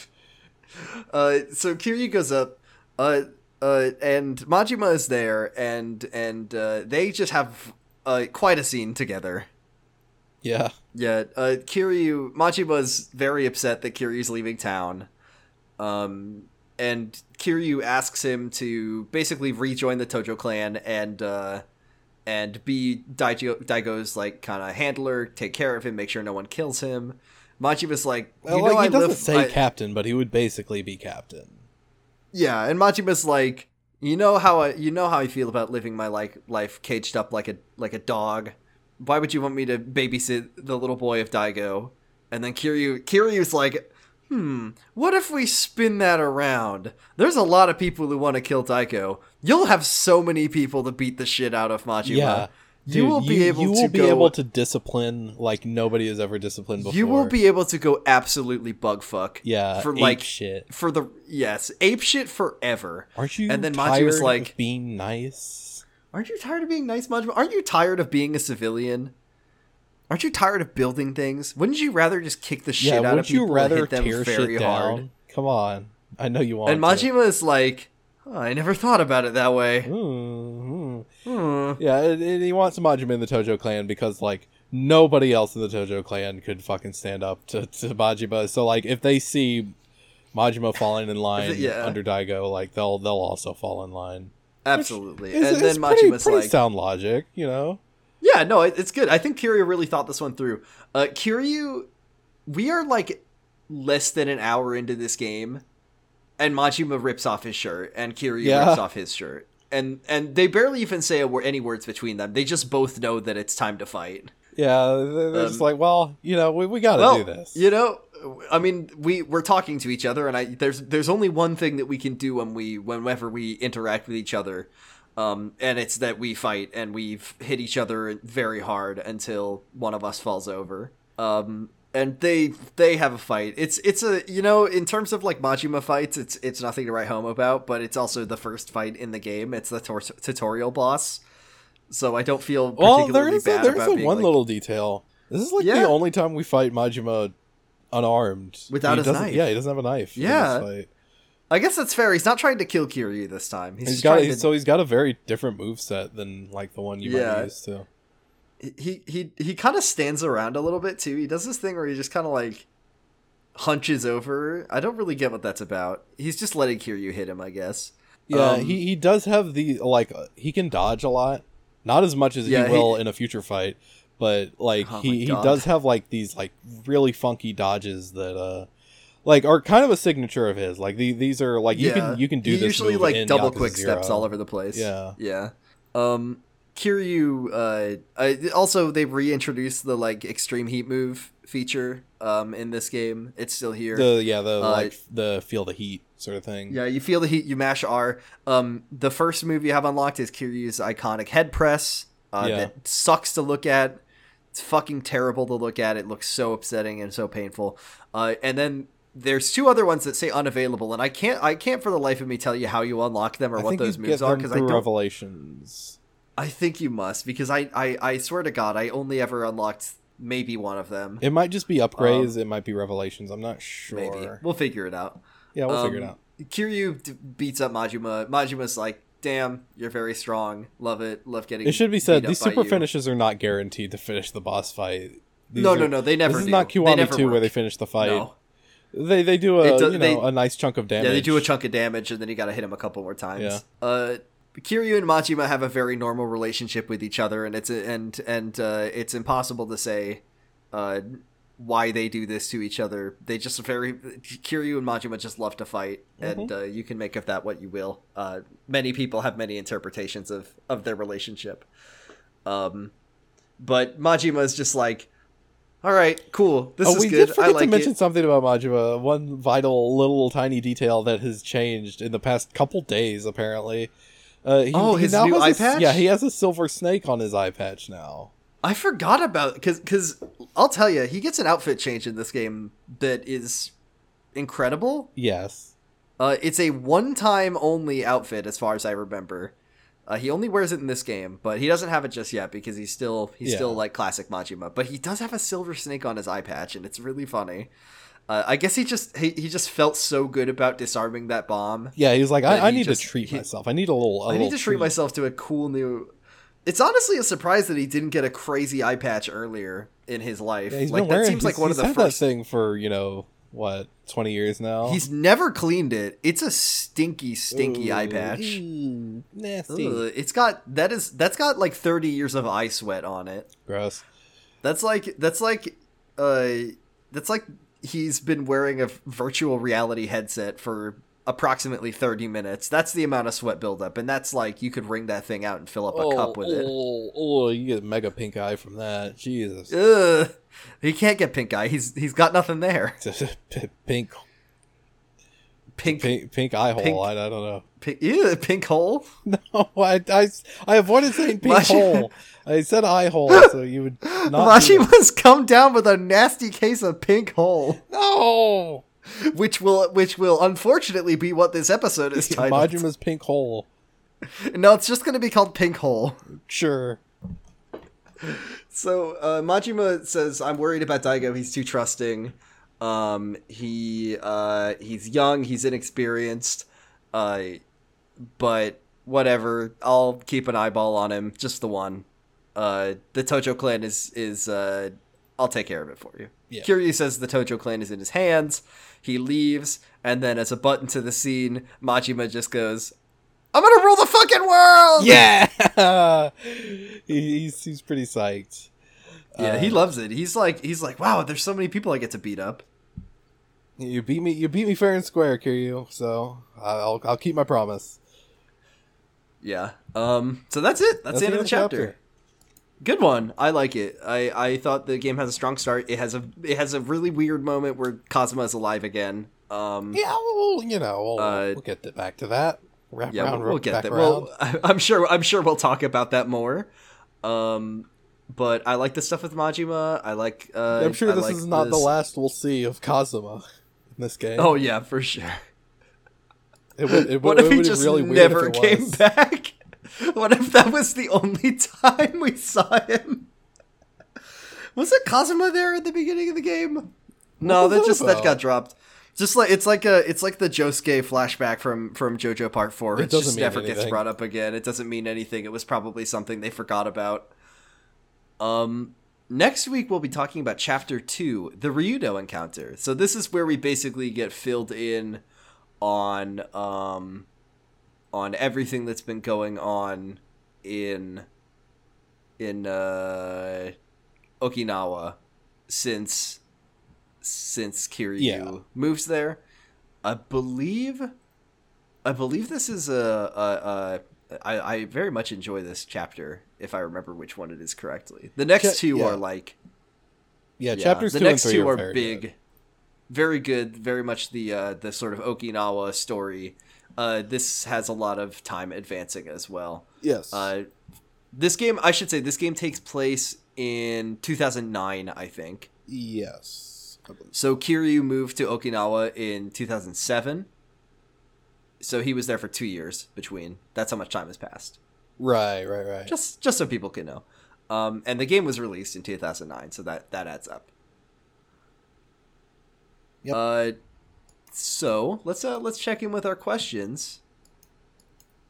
We have two ways you can ask us a question. The first way is you can go onto our Discord server. The link to join is at the bottom of every episode. And you can look in the channel titled Dolce to Postcard. Here's some of our questions. We got a bunch of them this week, actually. Did we get any on Twitter? I did post a tweet. You did post a tweet. I'll let me take a look. I don't think we did. Our first question on the Discord from friend of the show Jurgensen, who says, if you could do both equally well, would you prefer to catch fish with a fishing pole or a trident? Okay, we did not get any Twitter questions. That's fine. We got plenty on the Discord. I think probably a fishing pole. Trident requires me to get wet. So I'd probably stick with the fishing pole. The fishing pole, I can sit on the shore in a nice, comfy chair. Throw back a nice, a cool drink. Throw back a brew, an AHA water. Just wait for the fish to come to me. Friend of the show, Sirik Z, who says, what coastal location would you pick to retire to and open an orphanage? Coastal location. I mean, Okinawa seems pretty nice. Okinawa seems pretty nice. I'm just thinking about like nice beach areas, beach zones. Nowhere in the southern United States. I don't want to go to. Nowhere in the southern United States. I'm not going to. I'm not going to. Fucking hot. No, it's too goddamn hot. And not Hawaii, because I don't want to. All of the many reasons that you shouldn't move to Hawaii. There's a million reasons not to. There's a billion reasons not to move to Hawaii. So open an orphanage on the shores of Lake Baikal. Beautiful. Yeah, open an orphanage at beautiful Oceanside in is that what it's called? I think it's Oceanside in Washington. Oceanside, Washington, which is very rainy. Ocean Shores, that's what it's called. Which is just very wet all the time in the Pacific Northwest. Wonderful. That sounds great. Yeah. Yeah, actually that does sound nice. Here's one who's from friend of the show Chaos, who says, what's your opinion on Hawaiian, or I believe the more correct term is aloha shirts? Yes, I have heard them being called aloha shirts more now. Yes, I believe that is the correct terminology. The louder the better. I enjoy floral print shirts, but I don't generally wear that print personally. I do like a nice floral print. I need to get more floral print shirts. I do just generally like a nice, colorful, like button-up shirt.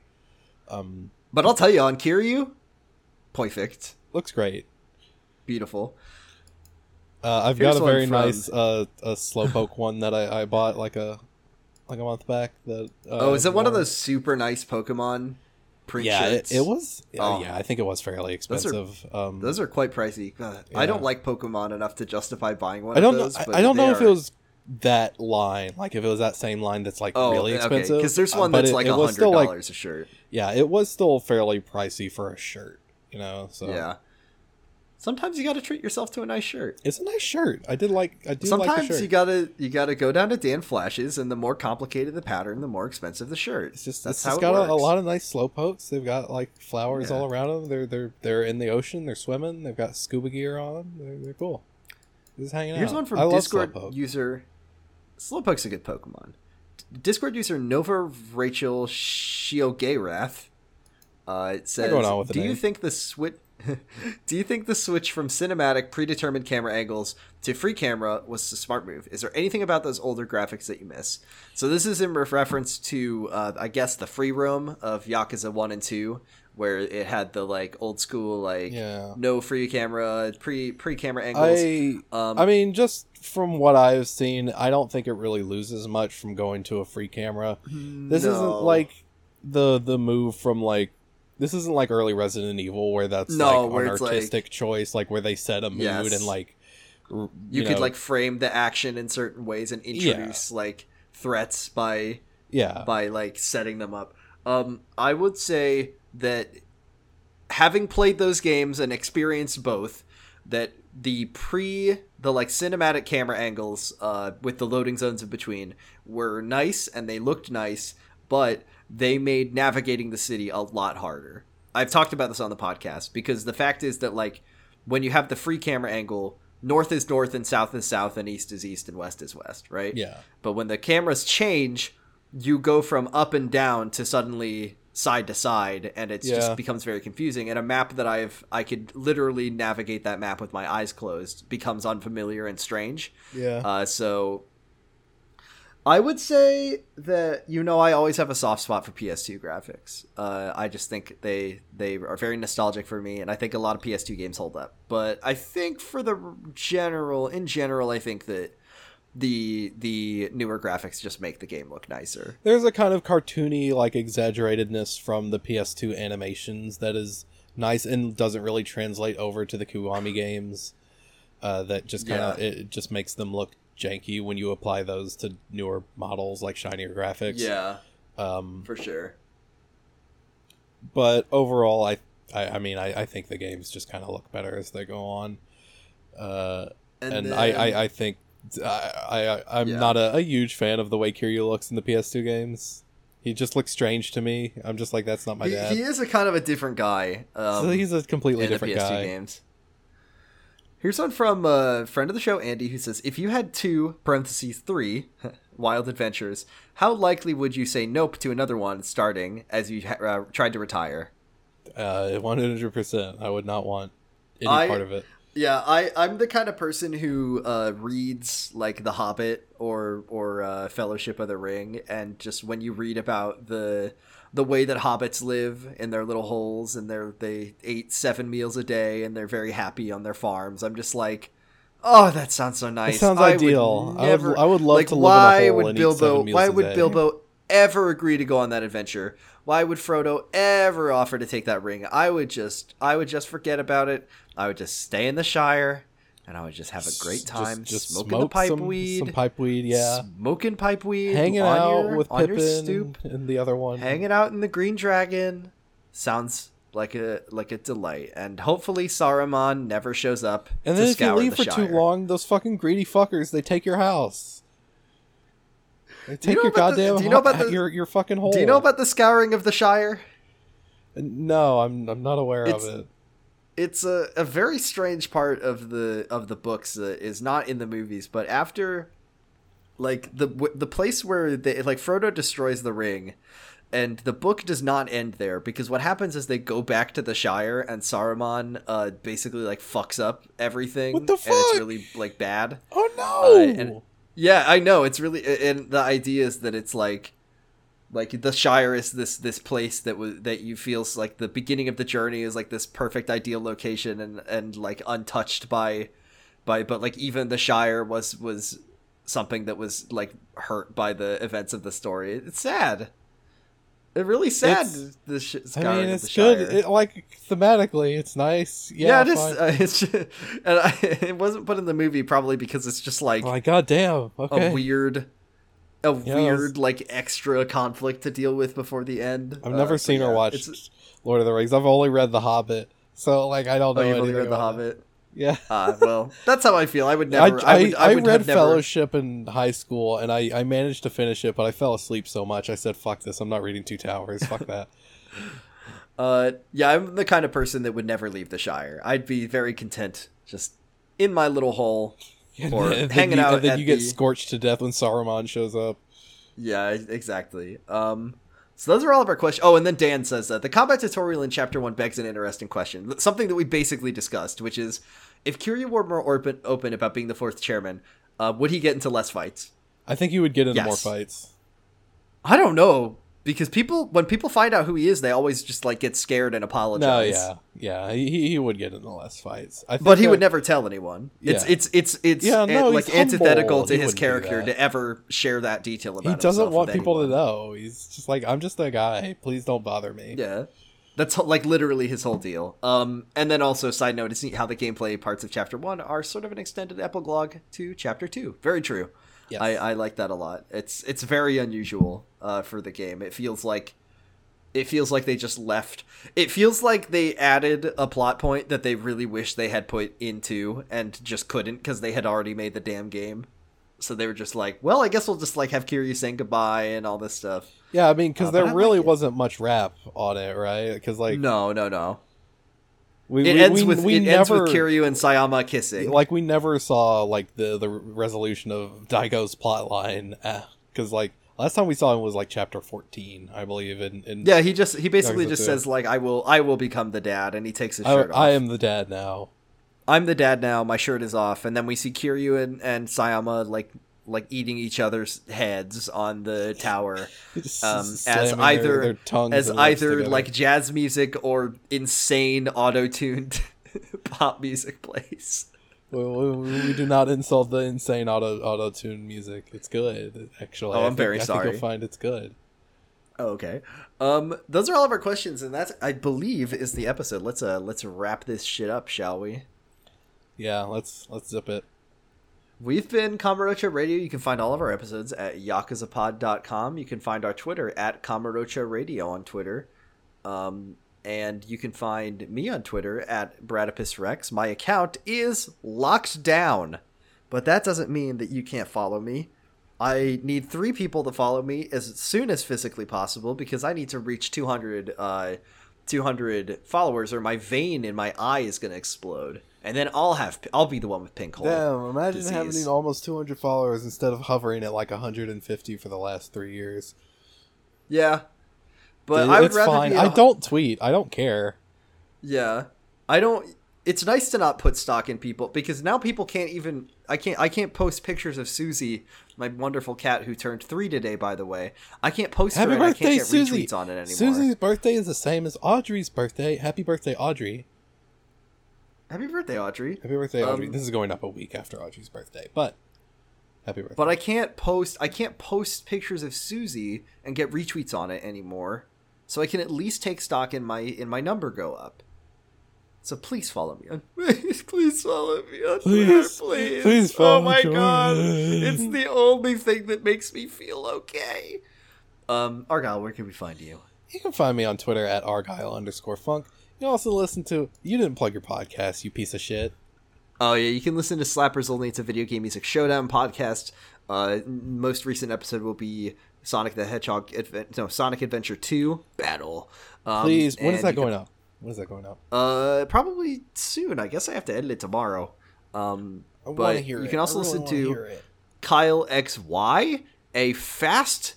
approaching the end of podcast about Kyle XY in a few short months. That show will be. I know, it's disgusting. So little time. I know. What about you, Argyle? You can also listen to me on a couple other shows. One of them being Pod of Greed. That is POD of Greed. It is a Yu-Gi-Oh! GX podcast. We are currently on season 2 of Yu-Gi-Oh! GX. It's a good time. We recorded a really fun episde last night about a quiz show duel, and we did our own little quiz show to kind of commemorate it. Now that's fun. It was really fun. We just had our listeners send in like trivia questions for us to answer. It's a ton of fun. So give that a listen. You can also listen to the current season of Wow Cool Robot. It's a Gundam podcast. Myself and friend of the show Audrey are both on with other host of co-host of both of us, Max, to talk about G Gundam. G Gundam. We're getting to the end of that. We're gonna talk about some of the most.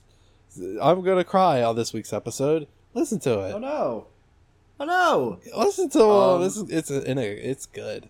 It's a good show. And also, another thing you should do is you should go out and you should get your Nintendo Switch out and you should buy Great Ace Attorney. Because you should buy the Great Ace Attorney Chronicles. You get 2. Now here's why. Now you may be wondering why top quality Ace Attorney games for $40. If enough people buy Capcom's Too Hard to Localize, allegedly, hit video game that everyone loves it. If enough people buy Capcom's unlocalizable Ace Attorney game that they decided to actually localize, maybe, just maybe, completely different video game publisher. Yeah, completely different company. Sega. Completely different company, Sega, will maybe decide to localize their completely different kind of video game, Kenzan and Ishin. What is my evidence for this? None. Do I ever think that those games will see the light of day? No. I mean, in the West. No. Do I think that enough people buying Great Ace Attorney will change anything? No. Or even really change Capcom's view on the Ace Attorney series as a whole? No. But I can hope. But I can hope, and the only way to keep that hope alive is to spend $40 on the Nintendo Please eShop. spend 40. Hey, okay, but seriously though, Great Ace Attorney is like the best Ace Attorney game. It's so fucking good, dude. I'm on the second game now, and it's it just continues to blow my fucking socks off. I've only just gotten to the third case where you meet the prosecutor of the yes! game, and I'm fucking. He's just a vampire. He's a fucking vampire. He's just Dracula. He's just a Dracula. It's unreal, and it's got Herlock Sholmes in it. Okay, it's got that's Herlock great. Sholmes, That's our the Ace Attorney character. You can find all of our episodes. We're hosted by the Noise Space Podcast Network. Lots of great shows. Listen on Noise to Space. Twink's Awakening, new show. That's all I'm gonna play. Twink's Awakening, new show. Video Game, the Movie, the Podcast. Non-Roy's Nightmare and Era. No more shows. That's it. Those are all of them. The episode has gone on long enough. And yeah, you're right. All right, I'm so hungry, and I wanted to go to the store, so I'm gonna go to the store, and it's gonna be pretty extreme. But is it just gonna be extreme? No, because it's gonna be fucking Kiwami. And you know what Kiwami means? It means extreme. Extreme. 3? No. No.